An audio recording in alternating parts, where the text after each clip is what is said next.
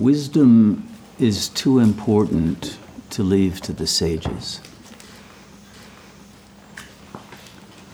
let alone the popes and the mullahs and the rabbis and the Buddhist monastics and the Hindu gurus and the Taoist yogis and whoever else you might want to believe in. God forbid the scientists or the philosophers or the politicians or the lawyers, but you know better than that already. But until you have found your own truth, your own self, the real, that is your inmost being, you will be lost and dependent on the opinions of others and the desire of others, the validation of others. And that puts the self in a very fragile position. So in Sat Yoga, we don't seek some ultimate truth. We seek the most intimate truth.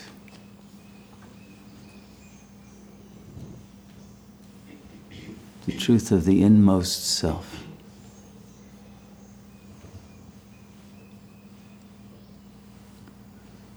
A truth that no one else can tell you about.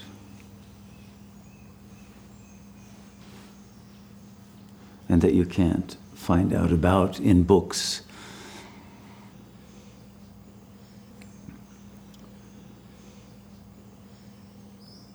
And that's why we meditate. It's that act of discovery of the inmost self. But how to do it when there is so much resistance of the outer levels? The itchy body that's uncomfortable, sitting still. The mind that doesn't want to stop thinking and remembering and planning and being somewhere else than you are. The emotions that keep coming up. Sadness, desire, despair. All of those internal, chaotic arisings that keep one from simply being who one is. And so the key to getting to that point where you can discover who you really are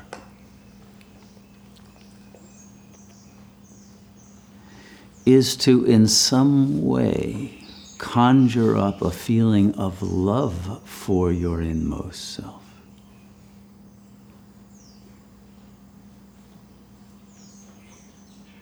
Not love for the ego self, not love for how you look in the mirror, not love for how you hope other people are looking at you, not love for what you're thinking about, not love for what you think you are,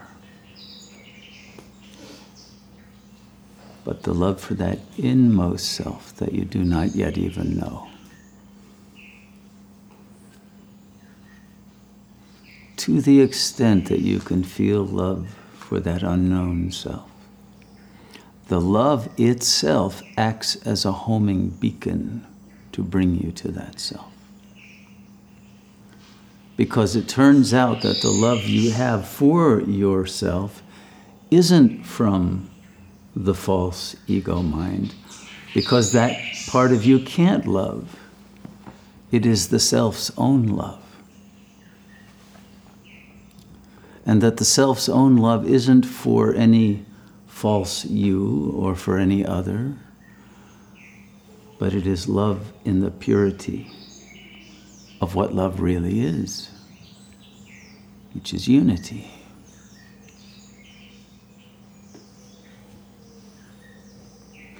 But it is that energy of love that arises from and emanates from and out of and to all the levels of consciousness that will bring you to your center.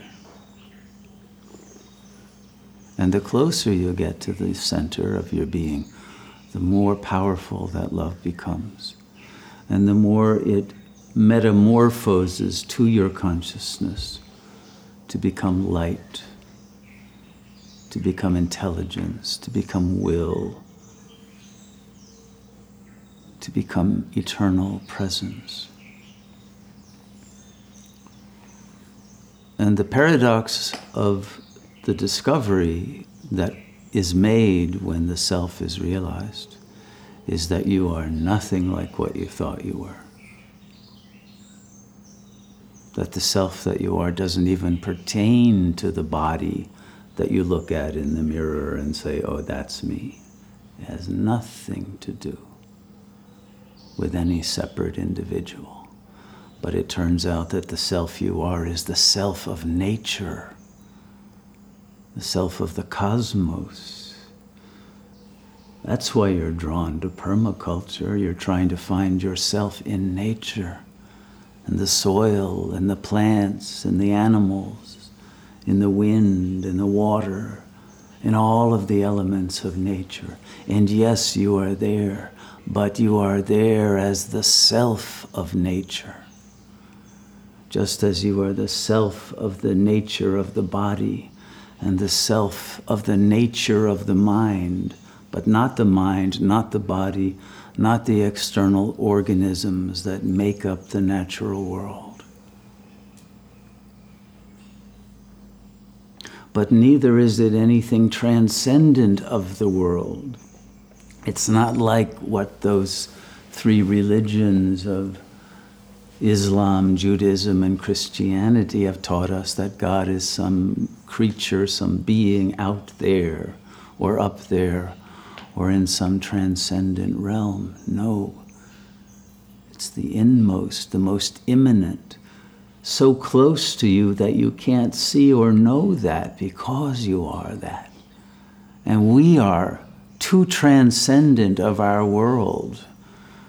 Our mind is separate, as if we are above it. We want to be different from it. We don't want to be the body. We don't want to be the presence. And so we stay in some illusory mental realm that has no reality and try to grasp reality from this illusory realm of representation. And we lose the real in our theories about the real. Now, the word theory originally, theoria, means to see. But in the ancient world, they understood that to see is to be. But you cannot see the self as an other, as an object, as a thing. You are not separate from what you're looking for. And the ego mind bifurcates everything into subject and object.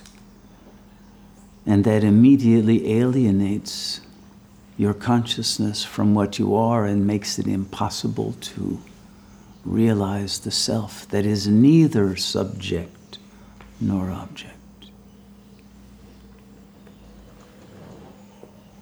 And thus we must transcend dualistic thought and two-valued logic and all the identifications with being an objective entity in a world in order to realize that self that is the world. And yet, that is more than the world that you can know. Because what you are is invisible. You are the invisible structure of the world. But not just a structure, but a capacity to structure, to dream, to imagine, to conceptualize, to bring into manifestation. It is your creative intelligence that arises from your inmost self that creates the illusion that you're in a world right now, when really the world is within you.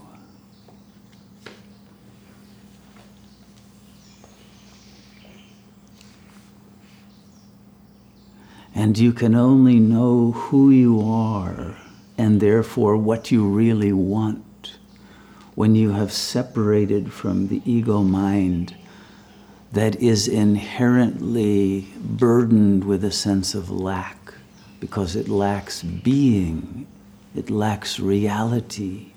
And so it is always seeking something or someone to fill its lack, to make it feel whole. And it is obsessed with its desire that it builds into fantasies that are always disappointed, and one ends in devastation and despair and cynicism and hopelessness. But there is nothing hopeless when you realize there is nothing lacking. And it is only because of these false, illusory ideas of who we are that the world has fallen into its present state of corruption and defilement through its greed, its insatiable greed to discover the richness of what we are in a false kind of wealth based on money and the destruction of the real wealth of nature. And we can only put things right and create a culture that can permanently endure when we have once again realized the self of nature. And that the self of nature is the self of everyone you meet, the inmost self of every being, every stranger, every cripple, every being that you would pass by and reject is your own self. Every being, whether human or snake or insect or bird or cosmos, every being. Because all is only the one self. And it is in that sacred consciousness of unity alone that we can create an enduring culture that is based on love, the divine love, the prema, that is the recognition of our oneness. And thus it is a prema culture that can give birth to a permaculture. It is this willingness to live according to the principles of your own wisdom that emerge from your inmost self that permits an authentic dharma to be created. It's not some top-down order that is imposed on you. It is the natural order of life which emanates from within you and that connects with the inmost truth and love of every being and has no attachment to the individual bodily form in which your inmost self happens to function temporarily, because you are functioning in every form and in the formless presence of the intelligence that is the dreamer of the universe, who is one with the dream.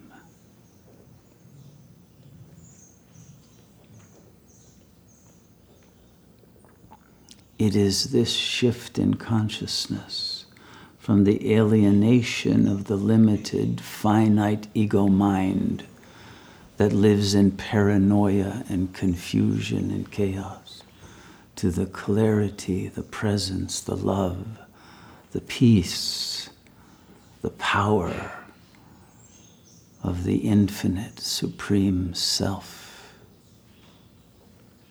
that will permit a renaissance of life on our world, rather than the extinction of a species that has lost its true nature.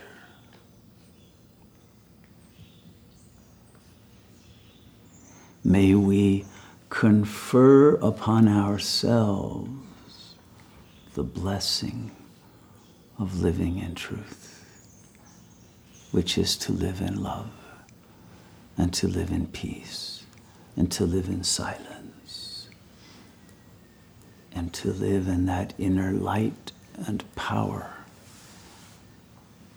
that requires no affirmation of an other, no completion by an other, but that can transmit that power of wholeness that is the holy grail that every being seeks.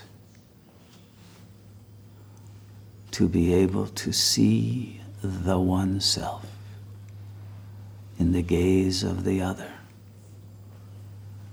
who has no ulterior motives of desire and no fear and no territoriality or desire to possess or control or dominate or oppress or exploit, but to live in natural harmony with all that is. It is the learning of this one lesson that is the point of being in community and of facing the truth that the one requirement of our maturity and growth and survival is to overcome the egocentric illusion that alienates us and turns us into objects rather than the manifestations of the one self, who is sacred, inviolable, and pure with the impeccable, precious nectar of eternal love. We are that. May we live as that. May we share that. May we embody that. And may we create a culture that produces that and gives it freely to all.